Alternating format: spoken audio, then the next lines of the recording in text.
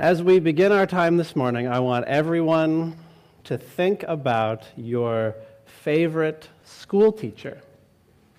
Maybe you're in school right now, or maybe you haven't stepped foot in a classroom in 50 years. Either way, chances are that most of us in this room won't have to think very long before a very clear answer comes into our minds. Teachers have a way of influencing us in powerful and amazing ways, especially in the formative years of our lives.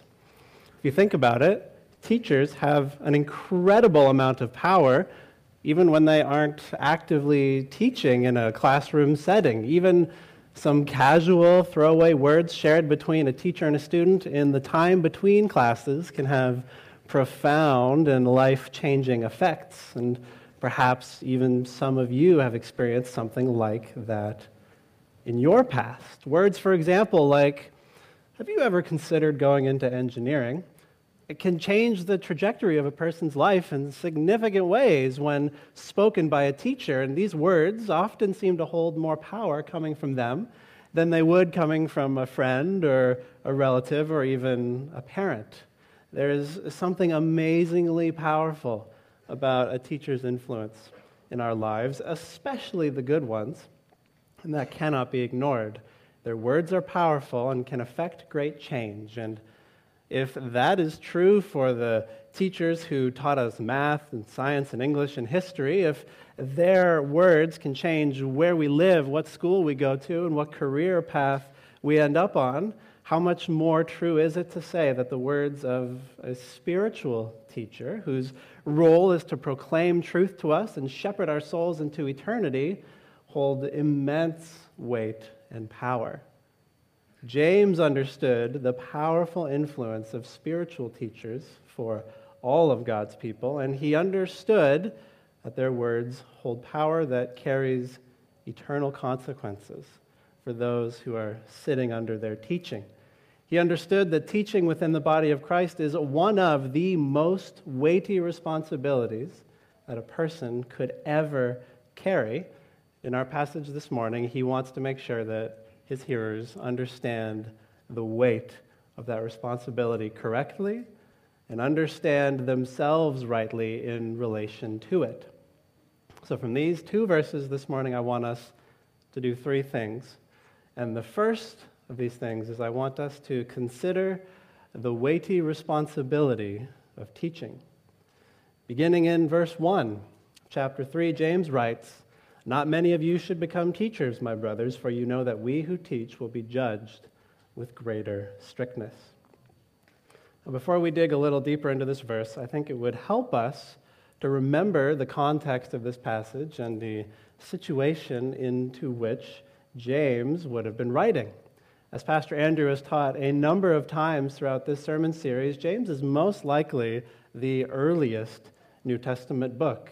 At this time, none of Paul's letters would have been written, and Matthew, Mark, Luke, and John would have still been decades away from writing their accounts of Jesus' life and ministry.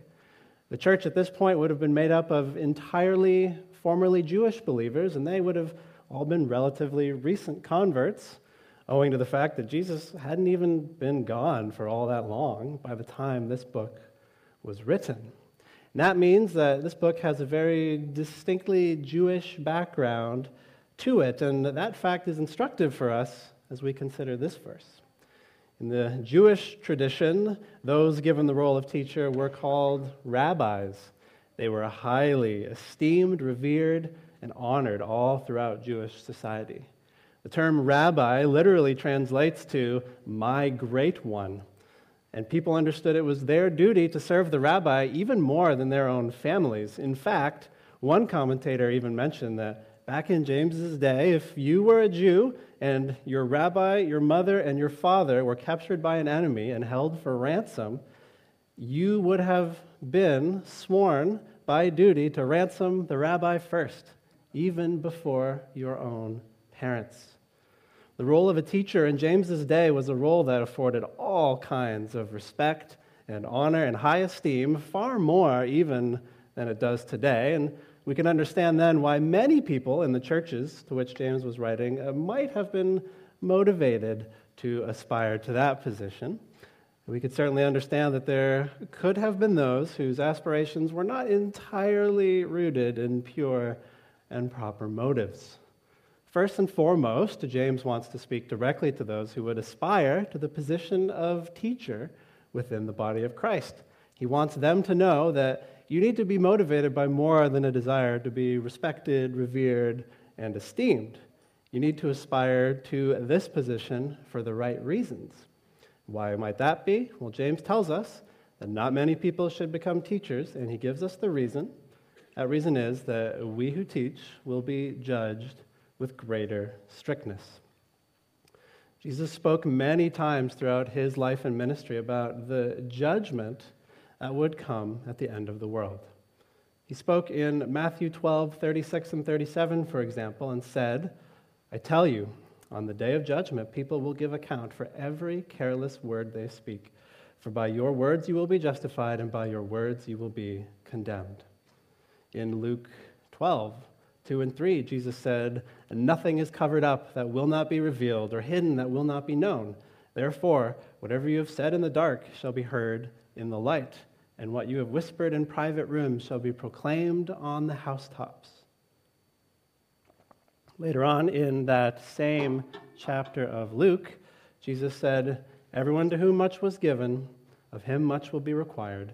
From him to whom they entrusted much, they will demand more." Contrary to what many people in our world believe today, Jesus spent a fair bit of his time speaking about the judgment of God and warning people to be prepared for it. And along those same lines, the apostles who followed after Jesus wrote to the churches about these things as well.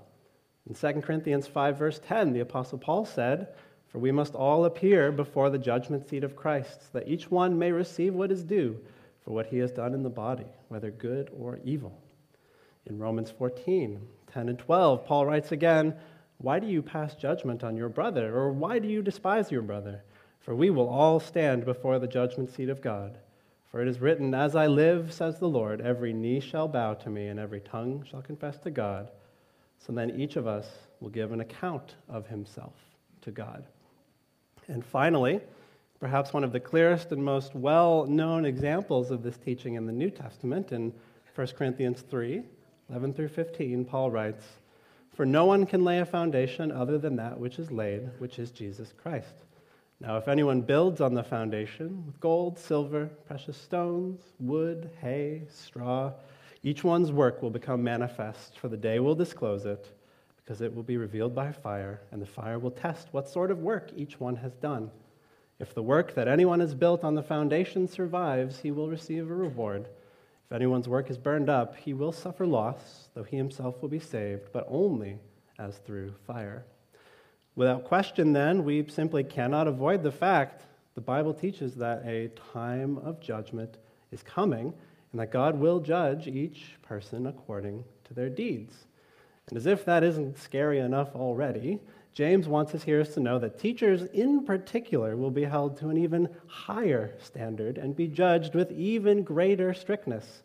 And why is that? Well, I'm not going to spend too much time looking ahead to the rest of James 3 this morning because I don't want to spoil everyone about what's coming next week, but the answer James clearly has in mind is because words are powerful. Words are especially powerful coming from teachers whose entire way of being is firmly rooted in speaking words most of the time. And believe me, the irony is not lost on me this morning as I stand up to teach on a passage that says not many should be teachers because teachers will be judged more harshly. I must admit, while I'm very happy that Pastor Andrew has been able to get away to some nice warm weather, I'd be lying if I said I hadn't thought to myself a few times this week that he sure did leave me a doozy of a passage to preach, didn't he?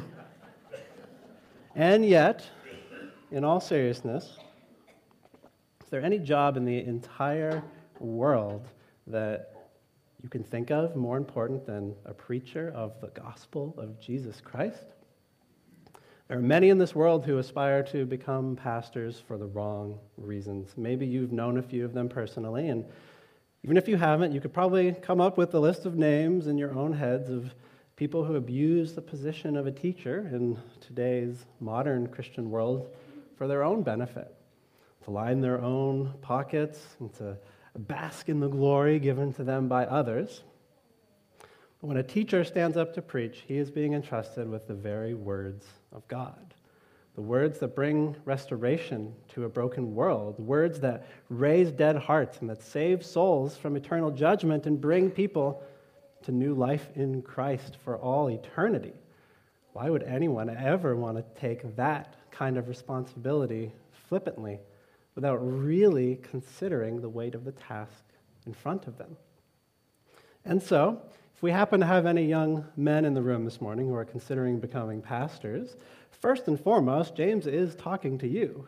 He isn't trying to dissuade genuinely called, gifted, and humble people to the work of ministry, but he is trying to warn you that pastoral ministry is not the job to get into for the wrong reasons.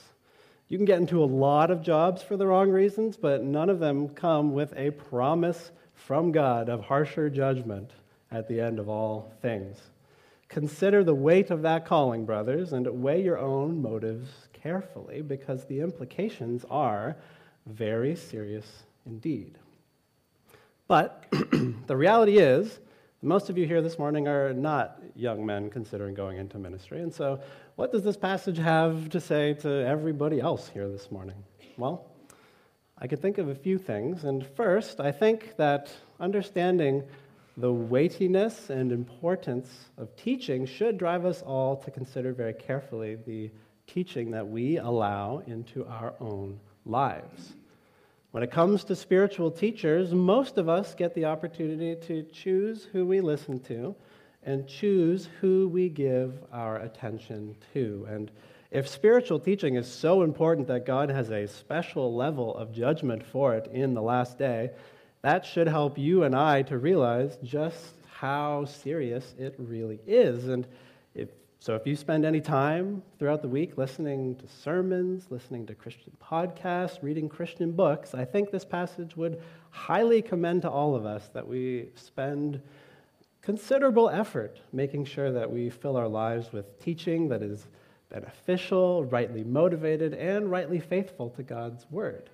We want to give our attention to those who will be judged faithful on the last day. But this line of thinking goes beyond just what we listen to or read throughout the week. What about what we listen to on a Sunday morning? Many churches in God's kingdom, our own included, place at least some of the responsibility of selecting and confirming leaders in the hands of the congregation.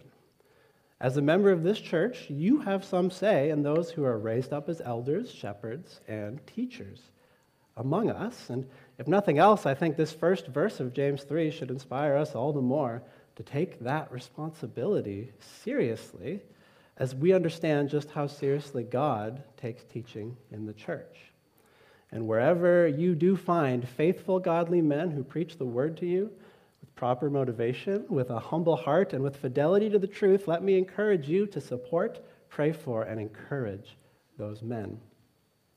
In particular, and I'm a guest preacher this morning, so I get to say things like this, the role of a preaching pastor is often more lonely and discouraging than you would think. Criticism tends to flow quite freely, and encouragement can sometimes be hard to come by. And we here at CBC Ilderton have been deeply blessed with a faithful lead pastor whose works, I believe, will stand in the judgment and not be burned up on the last day. And so, with our own lead pastor specifically in mind, who is not here in the building this morning to hear me say this, though perhaps watching online, allow me to say again, wherever God blesses you with teachers like that, support them generously, love them dearly, and encourage them mightily, because that is a gift that we can never afford to take for granted. Lastly, though, I think this verse can also apply to most of us here this morning in a broader sense. If we zoom out from thinking about pastors for a moment, we realize that spiritual teaching in a church happens in a lot more places than just the pulpit, doesn't it? Maybe you're a Sunday school teacher, or maybe you lead a men's group or a women's group, or perhaps you lead a life group. Many of us have opportunities to teach in the church apart from preaching, and if that's you this morning, I'm afraid I have some bad news. Everything James says about stricter judgment in verse 1 applies to you this morning as well. Maybe some of you are sitting there breathing a sigh of relief. You might think, well, I'm not a teacher, so I must be in the clear, but don't think you're out of the woods just yet either. If you have children here this morning, if you're a parent, is it not the case that your role is to be one of the primary spiritual teachers in your children's lives? And if you don't have kids, do you ever spend any time talking with your brothers and sisters after the service? Perhaps giving them some spiritual encouragement or advice as they face difficult life circumstances? I don't think we would be totally off base to think about these things as opportunities for teaching also. If your answer to any of those questions is yes, then guess what? James is talking about you too. Now, I am intentionally being a little bit silly here, but the point remains that when we slow down and really listen to what this verse is saying, it really is a little bit uncomfortable. It's certainly uncomfortable for me standing up here, but it also starts to become more uncomfortable for all of us the more we realize that very few of us can fully dodge the responsibility of this verse and assume that it must only apply to someone else. James isn't talking about someone else in this passage. He's talking about you. Whether you chose the position of teacher or whether you find yourself in it for reasons mostly outside of your control, being a teacher is a serious and weighty position to be in because it comes with enormous responsibility and a genuine threat of greater judgment. James wanted his readers to be sobered by that thought. And those of us here this morning, thousands of years later, are still a part of that intended audience.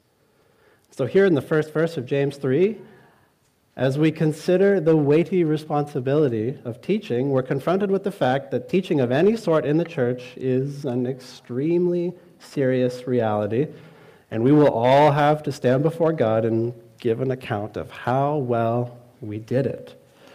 I don't know about you this morning, but I, for one, am very glad that I am preaching more than one verse here this morning. I'm glad that I'm preaching two, because in the next verse, James shows us that there is a little bit more to this story. So first, I wanted us to consider the weighty responsibility of teaching. Next, I want you to realize your own imperfection. Beginning in verse 2, James says, "For we all stumble in many ways. And if anyone does not stumble in what he says, he is a perfect man, able also to bridle his whole body." In case you were afraid that James was trying to tell us that we all needed to get everything perfectly right, we all get to breathe a collective sigh of relief as he admits that all of us, himself included, fail to live up to the weight of responsibility that we carry on our shoulders. We all stumble in many ways, James says. I'm sure that each one of us can attest strongly to the truth of that statement, particularly as it relates to our speech and to our words. I've heard the story 1,000 times before. I have stories like this. I know that you have stories like this too. They always go something like this. Even as I heard the words leaving my mouth, I wish that I could catch them and just shove them back inside. Some of you might be wincing or squirming a little bit in your seat as I've maybe brought to mind some particularly painful memories of the effect that our hurtful and destructive words can have on those around us. Words have a way of entirely bypassing our brains sometimes, don't they? How often do we sin with our mouths against those we love, and how often do we do it before we've even had a chance to think about what we're saying? How often do our emotions get the better of us and cause us to verbally lash out in ways that surprise even ourselves? When it comes to the use of our words, James says that we all stumble in many ways. I think that all of us can collectively say a decisive amen to that, can't we? James goes on to express that our speech is, in fact, such a powerful point of stumbling for us that purity of speech is perhaps the clearest and most definitive mark of spiritual maturity. In the second half of verse 2, he says that if anyone does not stumble in what he says, he is a perfect man, able also to bridle his whole body. And as we consider this, we would do well to remember back to James chapter 1, verse 4, where James says that steadfastness in suffering is designed to make us perfect and complete. You've heard Pastor Andrew argue many times that this word perfect carries a different sense in biblical Greek than we often think about in English. When we think of the word perfect, we think of something that has no flaws whatsoever. Something that is perfect has nothing wrong with it, and therefore we would consider a perfect person to be someone who never sins. But in the Greek, this word carries a stronger sense of the fulfillment or completeness that comes when something has reached its intended goal. Think about this. When the writer of the book of Hebrews says in Hebrews 2:10 that Jesus was made perfect through suffering, he couldn't possibly mean that Jesus wasn't sinless before he suffered, right? No, surely this idea of being made perfect carries a different meaning. That meaning is that Jesus was brought to full maturity and readiness for all that he was ordained to accomplish through the suffering that he experienced on this earth. There is a very real sense in which Jesus wasn't ready to accomplish his task until after he experienced suffering. The word mature may best capture the nuance of what perfect means here in our passage in a way that rings a little clearer to our modern English ears. And so James is saying that if anyone doesn't stumble in what he says, he is a mature man. That is to say, do you want to know what a mature Christian looks like? More than anything, James tells us that spiritual maturity can be discerned by considering a person's words, even above their conduct. In fact, James says that if you can control your mouth, you can pretty much control anything else about yourself too. The mouth is the hardest thing of all to control, something that you'll see James talks about a lot more in the next few verses. And so, if anyone can get a handle on that thing, you can be pretty confident they can probably get a handle on everything else too. But we don't have a perfect handle on our mouths, do we? Nor do we always have much of a handle on many other parts of ourselves either. James is right. If anyone does not stumble in what he says, he is a perfect man, able also to bridle his whole body. But I can tell you this morning that certainly isn't me, and I'm pretty sure it isn't anyone else in this room either. So we need to realize our own imperfection. We also need to realize that God's standard of judgment doesn't change just because we aren't perfect. James' earlier point from verse 1 still stands. We will all stand before the judgment seat of God. Those of us who have been given any responsibility to teach in any capacity will be held to a stricter standard. Not only that, but James has just told us that we're all but guaranteed to screw it up, quite possibly spectacularly.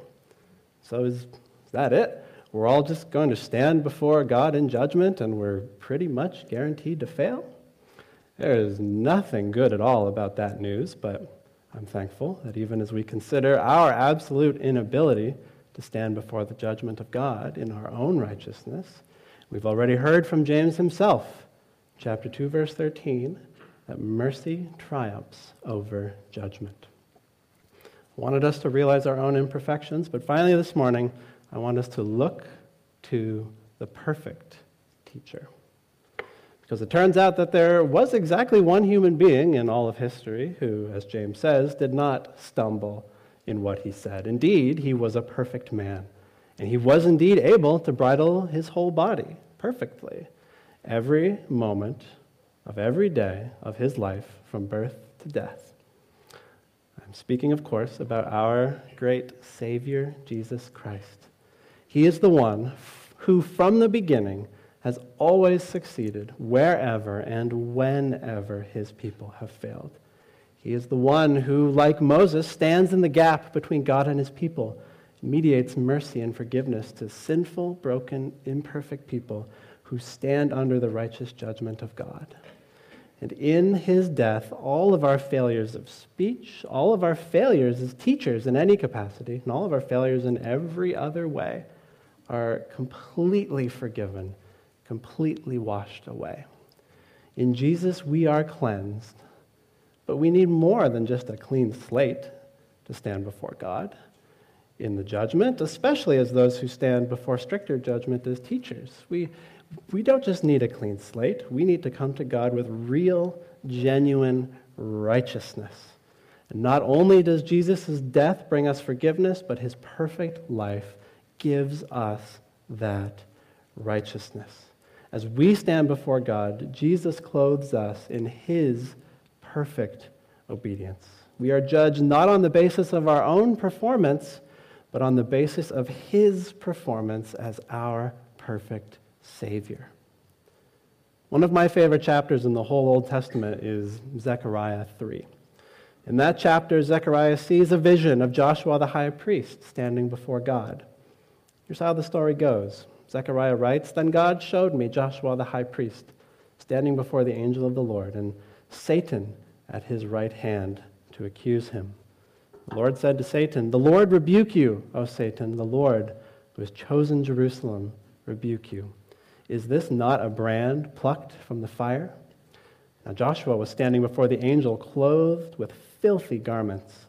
The angel said to those who were standing before him, 'Remove the filthy garments from him.' To him he said, 'Behold, I have taken your iniquity away from you, and I will clothe you with pure vestments.'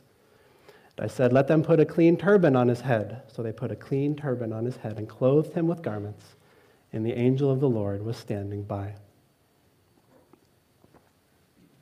When we are united to Christ by faith, our filthy garments are removed. We are instead clothed with pure garments of perfect righteousness. We could never stand before the judgment seat of God in our own righteousness, but we do not have to. We stand before God clothed in Jesus' perfect obedience.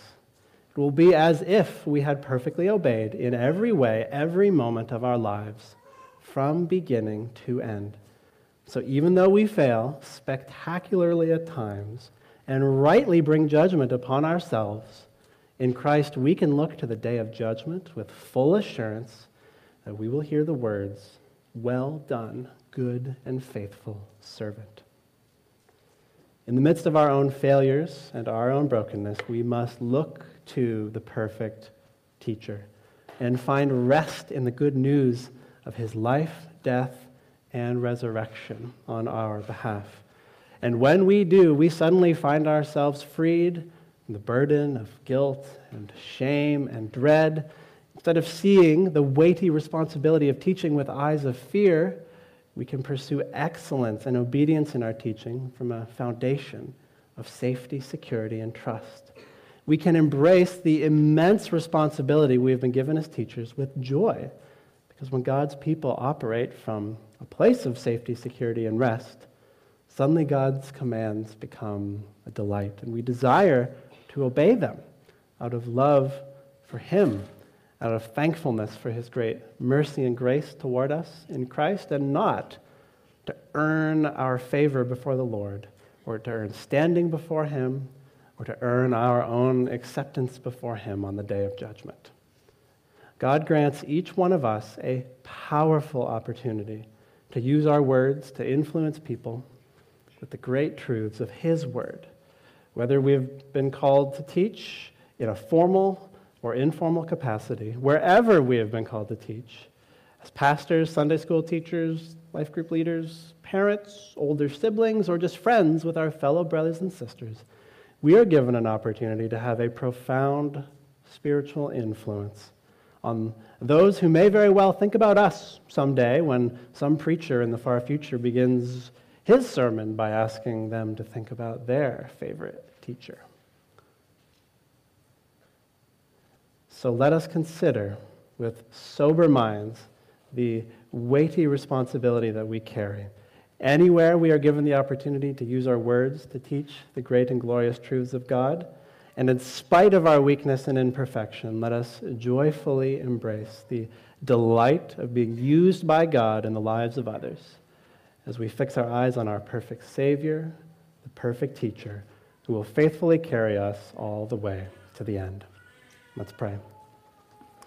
Heavenly Father, we thank you for your word. We thank you for Christ. We thank you for the perfect teacher who takes away our iniquity, who clothes us in perfect righteousness, and who allows us to bear the weighty responsibility of teaching with joy. May we all joyfully embrace that responsibility, and as we do, would you use us mightily, even in our weakness, to build up your people, to advance your kingdom, to grow in love for you and love for others. We pray these things in Jesus' name. Amen.